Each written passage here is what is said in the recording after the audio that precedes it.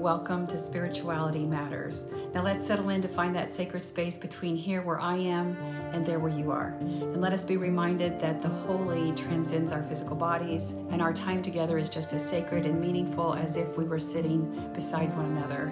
Okay, let's get started. Today's podcast is entitled Chasing the Belonging. The subtitle of this is The Lonely Side of Deconstructing Your Faith. Now, chasing the belonging. I'm just going to ask you to bookmark that phrase, because when the person who was interviewing me said those words, they literally pierced my soul. Her words planted in me in a way that I've come to recognize. I call it a spiritual nudge, and it always comes in some kind of moment where I hear something that says, pause and mark this, because you just got a gift. It's either your next writing, your next video, your next social media post or something, or it's for wisdom for yourself. So I have these Post-it notes that are all over my desk. And I want to be honest with you, I have got to find a better way to be organized, because a couple times a week I'll grab them all up and try to put them in some kind of order. It's not working for me very well. But anyway, I wrote it down on a Post-it note, knowing that it was inviting me into something that would arrive when I write. So I usually wake up in the wee hours of the morning, and that is sometime between 2 and 5 a.m. And I know you think I'm crazy, but some people will also get that because that is when all the noise of the outside world is completely gone, and the only thing I'm hearing is what I call the sacred. And I wake up with these words dancing in my head, and that's when they're the loudest, and they invite me to awaken, and I can feel that soul connection. So I've come to enjoy it. Luckily, my schedule can be flexible enough that if I end up being up the entire time between 2 and 5, I can go back to sleep for a couple hours before I have to wake up and start my day. But I call this time my goddess hours. Now, I was going to dinner with my brother and my sister-in-law last week, and we started the dinner like at 6 o'clock, but I had to leave like at 7:30. They were going to stay and watch a sports game, and I had to leave because I knew, with as much as I'm being invited to write, like it's a matter of, if I just had time to write, I would literally be writing 12 hours in a day, because so much is coming forth for me to write. And I get that. One time I heard Robert Plant. I don't know if you know who he is. Some of you might not be old enough, but you can Google him, the lead singer of Led Zeppelin. But he said, it's not a matter of what songs I'm going to write. It's a matter of which one comes out of my head. And I get that. I held on to that because I found that fascinating, but now I get it, because it's a matter of what's going to come out of my head. My brother has the exact same thing. So they understood that I had to leave, and he calls his the inner man. I call it my goddess hours. He calls it the inner man. But I think most people understand that it comes from some place inside you that says you have a gift to give the world, and this is when I'm inviting you to arise, to take responsibility for it and offer it to the world. Now, it doesn't mean, I just feel like I need to pause here and say that just because you're not doesn't mean that you don't have a gift. Anytime I share something, it's about my story. It's not to exclude yours and your experience. So if you're not being awakened in the middle of the night, see that as a gift. Don't worry about what's happening in your life. But if you are, and you can't figure out why every night at 2:15 you're waking up, if you have the capacity to be able to do something during that time, perhaps journal, perhaps read. What I have found is scrolling on my phone does not work. What needs to happen is some kind of sacred ritual that tends to connect me to my soul. So you might want to consider something like that. So a few hours, just literally a few hours after she spoke those words, I was up at 2 a.m., propped up in my bed. My husband sleeps soundly. Sometimes he'll kind of roll over, but he says most time he doesn't even hear me. But our Guinness, our senior cat, always looks forward to it. Whether he's in bed with us or he's out in the house roaming around somewhere, he hears me arise, and you can hear him come in. He jumps up on the bed and he lays across my lap. So a lot of times he'll lay over my arms because I think he finds that comforting. So he'll start to just nuzzle there, and off I go on my iPad. And there have been times that if I've gone to bed too late and I'm not going to be able to wake up, he will literally, these aren't nudges. These aren't like the spiritual nudges that I get. He will headbutt me. I will wake up and he will be headbutting me in my chest to try to get me to get up. And it's a little annoying, but sometimes it's like, okay, thank you. I guess I was oversleeping. So yeah, let's do this. So there is a mystery also to this writing process, because all I have when I started this was chasing the belonging. Chasing the belonging. Where is this writing going to go? So I thought at the beginning, I'm just going to tell you the process. And then let's see where it goes, because I have absolutely no idea how this story is going to end. But I'm going to trust the process. Someone once asked me about my outline process for how I write courses and how I write teachings or my videos and things like that. And I'm like, outlines? Do we do that? Now, I am in the course process of writing a book, and I have been spending a lot of time on that kind of outline. But when it comes to a blog or a writing or a teaching or anything like that, I just start writing and trust the process. So I kind of feel like that's a metaphor for life. Trust that the ending, what is going to come from this little pocket of wisdom, trust the ending will come, but we are free to create the story in our moments of living. Now, I've parked that wisdom off to the side as well to say, okay, I'm going to return to that and I'll write a blog about that someday. So, but today let's stay with chasing the belonging. And I hope you feel those words as much as I did, because there's a vulnerability to it that I hadn't expected to experience during that podcast interview. I am in my 13th year of deconstructing. Now, some people, and I'm going to be honest with you, I did not, when I was in the spiritual wilderness and I first left my religious heritage, I didn't call it deconstructing. I called it this untangling from my religious beliefs that no longer serve my highest good. I still feel that. I don't feel that deconstructing, the word deconstructing, really captures the entirety of the experience. It feels too functional when there's so much of your life, so much of emotion, so much of who you are, so much of your spiritual journey that's captured in that. That word doesn't do it justice. But when you hear someone talk about deconstructing, they're usually talking about the whole thing, not just one singular event. So that's why I like to pause and always say that it really is peeling back the layers where we can find this sweet release from the rigid dogma and the toxic theology. But we know, many of us do, and some of you are just finding out, that this deconstruction process can come at a high price. It can be a price so high that some find it too high to pay. And I'm talking about the loss of community, the loss of your spiritual identity, the loss of affirmation and comfort from your church authorities. And I believe that the person who was interviewing me, Mindy, I believe that's what she was saying. And this is what will send some people boomeranging right back to church without deconstructing, because it is safer to have the known, to feel like you belong in your spiritual community. It's easier to be spoon-fed from the pulpit and just fake it than it is to deconstruct. Now think about that. And while there is nothing wrong about sitting in the pews and hearing a sermon that inspires or motivates you, we often confuse worship on Sundays as the entirety of our spiritual accountability or even our spiritual experience. And when we realize that deconstructing means that we're going to spend some time in the spiritual wilderness on our own, we would rather just check out, go back into faking it in the pews just to be comforted by the known. And then what we end up doing then is giving our spirituality back to the church. Now, some people that can be very enriching for them. But when you check out that much, where you feel like you don't have any accountability for how you show up in the world, that the only thing you need to do to be spiritual is to check off that you went to church on Sunday, that's not an enriching spirituality. So even though I say I don't proselytize for you to leave your faith, I'm going to challenge you to look at how your spirituality, whether you're churched or unchurched, whatever your faith is, how does it impact how you show up in the world? How are you leaving this world a better place because of your spiritual journey? So we don't want to give that up. and say that, okay, we're just doing spirituality, and because it isn't enough. And sure, we can take that inward into our home. We can do devotionals.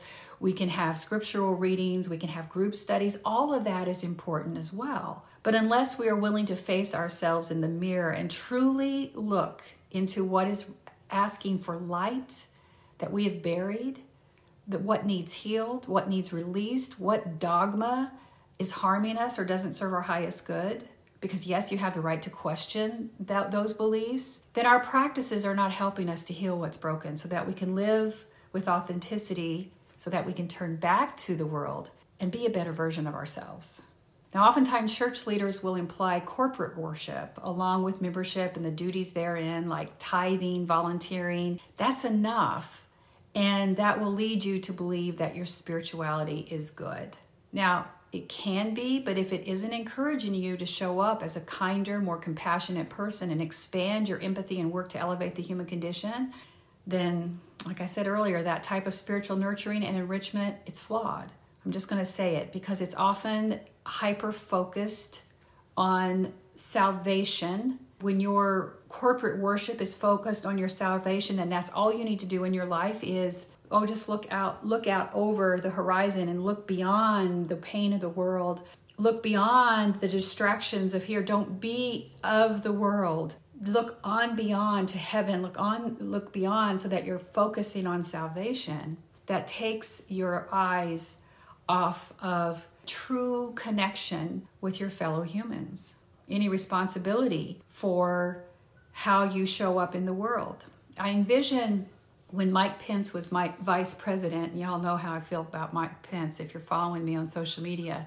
He went down and visited the detention centers when the migrants were coming in and they were being held in horrible, deplorable conditions. And I think the reports that were coming out of there were quite embarrassing for an advanced country like the United States to be doing this to people. He shows up in this building, and you have all these men crowded in together as if they're being held as prisoners. And Mike Pence is looking over them. It's almost as if he's looking in the corner of the rooms. He's not looking. He's not engaging with any of them because he is the epitome of what an evangelical Christian does with their faith. He was only there to create a media storm that could then be turned back into a political battle that said that the Democrats needed to release more money to fund this area. That's not what was going to happen at all. And we know that. I'm not here to get too political. But my point is that you can see how disengaged from the suffering of the world you can become when your worship, when your attachment to worship has convinced you that the only thing that you're here to do is to get to heaven. The only thing you need to worry about, I know this world is hard, but thank God I'm going to be with Jesus someday. That's programming. That's indoctrination so that you will always remain loyal to the teachings of the church. You will always keep your membership there, to continue to tithe, to continue to offer your free labor, to continue the perpetuation of the institution. Because if you paused and saw yourself as being an integral part of humanity, then you're distracted. Because there's something here for you to do other than just being a Christian. It's about it moving towards those who are suffering, not to proselytize them, not to baptize them, but to truly help them. Okay, so I find these kinds of detours necessary. I know we're talking about chasing the belonging, but I want you to understand, especially for those of you who are early in your deconstructing, I get that this is lonely. I get that you want community. I get that this deconstructing is hard, but do not fall back into such a complacency that you hand over your spirituality and put it on autopilot. If community is important, you can still be in community, yet working to deconstruct elements of your faith that no longer resonate with you. And I know this because there are people who will say, okay, I'm done with the dogma of my church. I'm done with the hypocrisy. I'm done pretending that I belong to a welcoming church when I know that they think that the LGBTQIA plus people are less than human because we can't invite them to membership. They can't be part of leadership. We can't baptize them. We won't officiate a same-sex marriage. So you get tired of that, but you want to be, there's enough safety in that community for you that you want to stay involved so that you continue to do the work covertly. I'm one of those. That's exactly what I did. So there might be something that's finally said, you know what, this isn't working for me, but I'm not ready to show my hand yet. So this came home also for me when I was doing a Zoom teaching in a closed meeting, and a young woman spoke of her deconstructing journey, and she was deconstructing while still rooted within her spiritual community. Now, she had a challenge because she lived in a small town, the kind where everyone knows everyone else. Everyone's going to the same church, and church is an essential part of acceptance in that community. And it was clear that she needed them because they were providing the connection and support she needed to be seen and loved. And this struggle is very real for those who deconstruct from the beliefs of their religious heritage yet stay bonded for connection. And I believe that she'll have a struggle to balance this because this whole workshop that we were doing was about healing from religious trauma, and she knows she has it, but it doesn't mean that she can't do it. You can. So I hope that the words I gave her encouraged her and helped her see that time is on her side. She certainly has time, although there'll be times where she may feel like she's suffocating in those moments where she feels like it's time to peel back more layers, or she's listening to a homophobic sermon and she just feels like she's going to be coming out of her skin. But I believe also that this young woman represents the millions who look at where deconstruction is taking them. And when you see that it's taking you away from your spiritual community, you often determine that risk of being without it is too great. So for her and others like her who are chasing the belonging, this is something they simply cannot do, at least not in this moment. And I fault no one for this.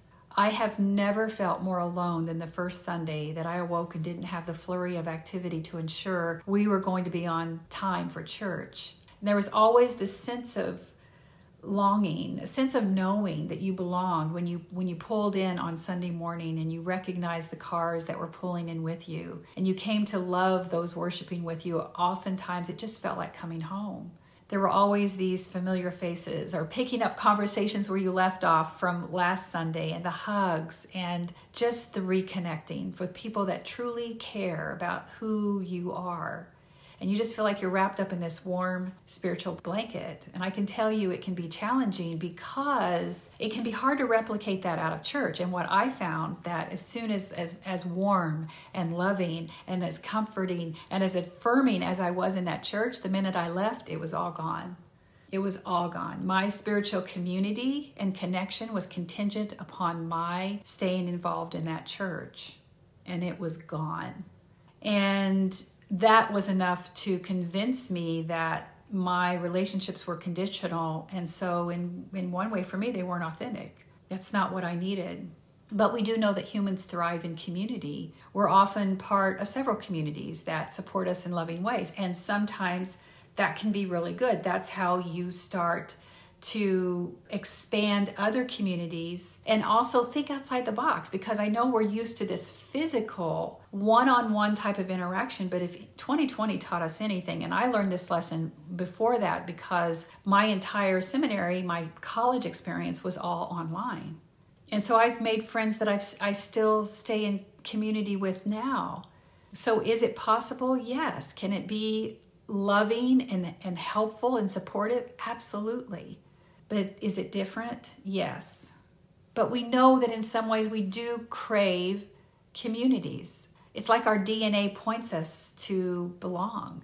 And then when we don't, we want to chase it. And if we can't find it, we grieve its absence and long for it. And this is why deconstructing is some of the hardest work that you will ever do. It is why I say that it is so much more than rejecting the parts of your religious heritage that harmed you. Without doing the work of deconstructing, what you end up being is just bitter. You leave and you think, okay, I'm no longer going to put up with that. But unless you're willing to sit with, to understand how this happened and what beliefs are still influencing your life that provides a filter through which you see the rest of your world, you are going to still continue to be impacted in some way, shape, or form by your religious beliefs.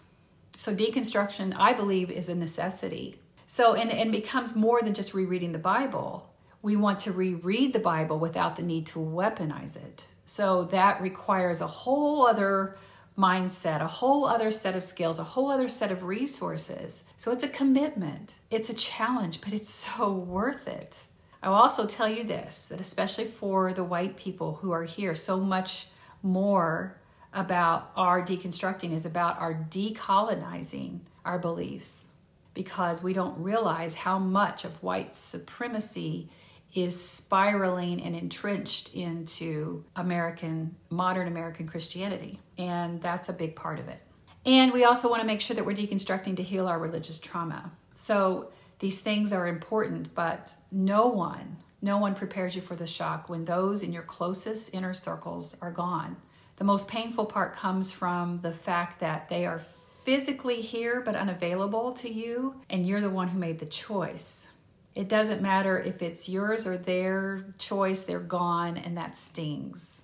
The hardest part of deconstructing can be this loss of community, because it reminds you just how alone you are. So when we can acknowledge that sorrow, then we can start to experience with how we can start to stabilize our time in the spiritual wilderness. And even after all this time, I can recall moments on this deconstructing journey where my loneliness tempted me to return to church. I had it for just a hot minute, but I did, because it was lonely. And I was out here with no roadmap, no time frame, didn't know what's going on. I thought, okay, I'll just go back and be a good little Christian. I'll shrink myself. I'll make myself small enough so I'm not a threat to anybody, and I'll just spiritually check out and belong. But I didn't do that. I'm so glad I didn't. I knew that whatever had shifted inside of me would forever change how I would be received, and returning was not an option. Knowing this was enough to keep me in the spiritual wilderness for just a while longer. So for you who are chasing the belonging and you find yourself in the spiritual wilderness, just remember that. Just a while longer. Because what arrived for me while I waited a while longer in the spiritual wilderness was an understanding that my reliance on community blinded me to how little control I had over my life while I was in church. Organized religion had taken that from me. More accurately, I had willingly handed it over in exchange for validation and connection from my relationships inside church. Now, that doesn't mean that all of those relationships were bad, because they weren't. There were many that were loving and supportive. And even today, almost 13 years after leaving church, I miss some of those special bonds with those I was closest to at church. But remember what I said, those bonds were conditional. The minute I left, they were irreparably severed, leaving me to realize that their bonds were contingent upon my willingness to be compliant to a toxic patriarchal system that was harming many. And those leaders had zero accountability or remorse, because that's patriarchy. Love is not love when that love demands blind obedience and silent submission. But that's my story. It does help to know that maybe I helped that young woman who was 40 years my junior, who is just beginning to navigate adulthood and needing the guidance of those closest to her. She's figured out so much more at her age than I had. I can look back and see where I had spiritual breadcrumbs pointing me to deconstructing, and I call spiritual breadcrumbs this thing where you can look back, people ask you, well, what was the moment? And for a while I would say things, but I really realized I was deconstructing. I deconstructed for years. I remember at 9 years old thinking, wait, you're telling me I can be my grandma's telling me I can be whatever I want to be, but that preacher just said women can't be ministers. Now wait, what is this paradox you have me in? Why is there this vast dichotomy between what religion says and what you say, or girl power and all these things? And instead of I have no power of my own at that age, that was the first time I started to willingly submit, because I was silent. And I can point to those places where those breadcrumbs, up until the day I finally left church, pointed me right out the door. So I consider that a spiritual practice to go back and think about those times where you were walking out the door, the time that I was literally forced to be baptized. It wasn't anything emotional or anything like that. You're 13, you get baptized in the Southern Baptist tradition. That was my experience. When I was 16, I got rebaptized by a Christian non-denominational church because they would not accept my Southern Baptist baptism. I thought that was stupid, but again, submission, silence. This just goes on and on and on, where I would just be like, well, that's stupid. Or, I hear a minister say, if you don't accept Jesus Christ as your Lord and Savior today, you're a fool. Well, I don't think that's a nice thing to say. Silence. I don't say anything. Submission. You just keep going through, but you sacrifice so much of yourself because you fear chasing the belonging. Don't tell a boomer who is raised by grandparents and parents from the silent generation that patriarchal indoctrination is not weaponized, because you know it is. And the reason why I add that is because a lot of that, my experience, took me that many years to be able to untangle from not just my religious indoctrination, but my familial indoctrination, my education indoctrination. We prayed. We were a public school. We prayed in the 60s. We had Christmas pageants in the 60s, in the 70s. In the 70s, I had a teacher tell me I was going to hell because I wasn't baptized as a child, as a baby, because religion was so integrated into the public education school system. There was no repercussion for that. It traumatized me. So when you're indoctrinated in that, it's going to take you a lot longer than a 20-year-old now who can look at this and say, you know what, I don't want this. This has nothing to do with my spirituality, and this is not serving humanity in any way, and it's not changing. Religion is not Christianity is not changing enough that I don't want to be a part of it. So do I think that she's going to be able to keep that balance forever? No. There will come a time in her life where the belonging, she'll be ready to find it outside of church, because those indoctrinations will feel so toxic to her that it will start to compromise her true authenticity, her true north, where she's being pointed to. And I applaud that. You can be looking someone dead in the eye and do the most harmful, outrageous, unacceptable, incomprehensive act, and they will not apologize. That's my childhood.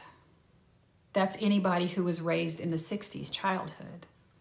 And so that's not what we have right now. I was raised in a school where the paddle was hanging inside the door of your classrooms, in every classroom when you walked in. And I know one time that a teacher paddled a child, and several of us came to tell her that this person did not do what she was getting paddled for. And the teacher did not apologize. And we were told that if we kept bringing it up, we were going to get paddled. And we were quiet, because the law ended there with "do as I say so." So there's a lot of reasons that things needed to deconstruct. A lot of things. But when you know that this system of patriarchy, that's also religion, that's also familial, that's also our political system, this deconstructing and wobbly is because the generations after me are not going to tolerate it, are not going to be told, "do as I say so," even though I made a mistake. That doesn't work anymore. So I want to remind you of a couple of things, because I do think that for so many of you that, I know I'm taking some detours here, but this is important to me because we are just sitting here right after the midterms. We're taking a little rest here, but we got so much more work to do, my friends. We are not even close to being safe of protecting this democracy. But I want to remind you of this. I'm sitting here, yes, I'm gray, and I'm celebrating who I am now. But I was a teenager when women could finally own a credit card. Financial companies never thought that women's financial viability was good enough or solid enough that they couldn't get credit on their own without a male cosign or male approval. I was 6 years old when interracial couples could marry. So in 1965, I was 4 years old when the Supreme Court decided that married couples had the constitutional right to privacy about birth control. This is not ancient history. So when people want to talk about how toxic my generation is, they're right, but I want them to understand why. And if I can deconstruct from this, then there is hope for others. And if there's not, then we need to make sure that what we're creating today is going to solidify that what happened before the midterms is never going to happen again. Yes, the dismantling of patriarchy needs to continue. But why this is important is because I believe that patriarchal indoctrinations, now I'm going to bring this in a circle here, patriarchal indoctrinations have relied on people needing the belonging. That they have relied, that they've created a system that's so fear-based that you would fear being out there alone and feel so ostracized because of it and judged because of it. And they've made it conditional, just like when I left church and my entire contact list fell away, that is no longer working. People are saying, I'm going to take my risk. And they're creating new ways to connect. The belonging is not sending them back. They're looking out here to say there has to be something better. So I'm going to chase the belonging out there. I'm going to chase it out here because something has to be better than where we've come from, because this system is hurting too many people. This young woman I told you about, is deconstructing while she's staying planted in her spiritual community. And people like her, they give me hope. They give me hope for the future generations as we begin to heal from this generational trauma caused by patriarchal systems that do nothing more than protect those in power, which is primarily the white Christian male. But her desire right now to chase this belonging is valid. And I'm not going to judge her, but I know that something good is on the horizon. Because here in my 60s, I'm content to say I have found a community that works for me. And it looks absolutely nothing like the one from my heritage, but it works in ways that I've come to recognize as just as meaningful and sacred as those I experienced on Sunday morning. But that's me, and I know that. But where does chasing the belonging find you? Chances are the desire for community, this chasing the belonging, has impacted you in some way. Wherever chasing the belonging has taken you, may it be for your highest good, compromise nothing. May it arrive without conditions. May it be what you need for your spiritual journey, not what the community needs in order for the community to survive. And may it be holy, because for in the end, that is all that matters. And blessed be. Okay, beloveds, I'm honored to be in this space with you, and I pray you receive something. I know I did, because the teacher teaches what she needs to hear. And now, beloveds, go in peace and be at peace. Go in love, and may you be loved. Go and know that others are on this journey with you, and you are not alone. You are seen and deeply and unconditionally loved, just the way you are. Blessings on your week, and I'll see you soon.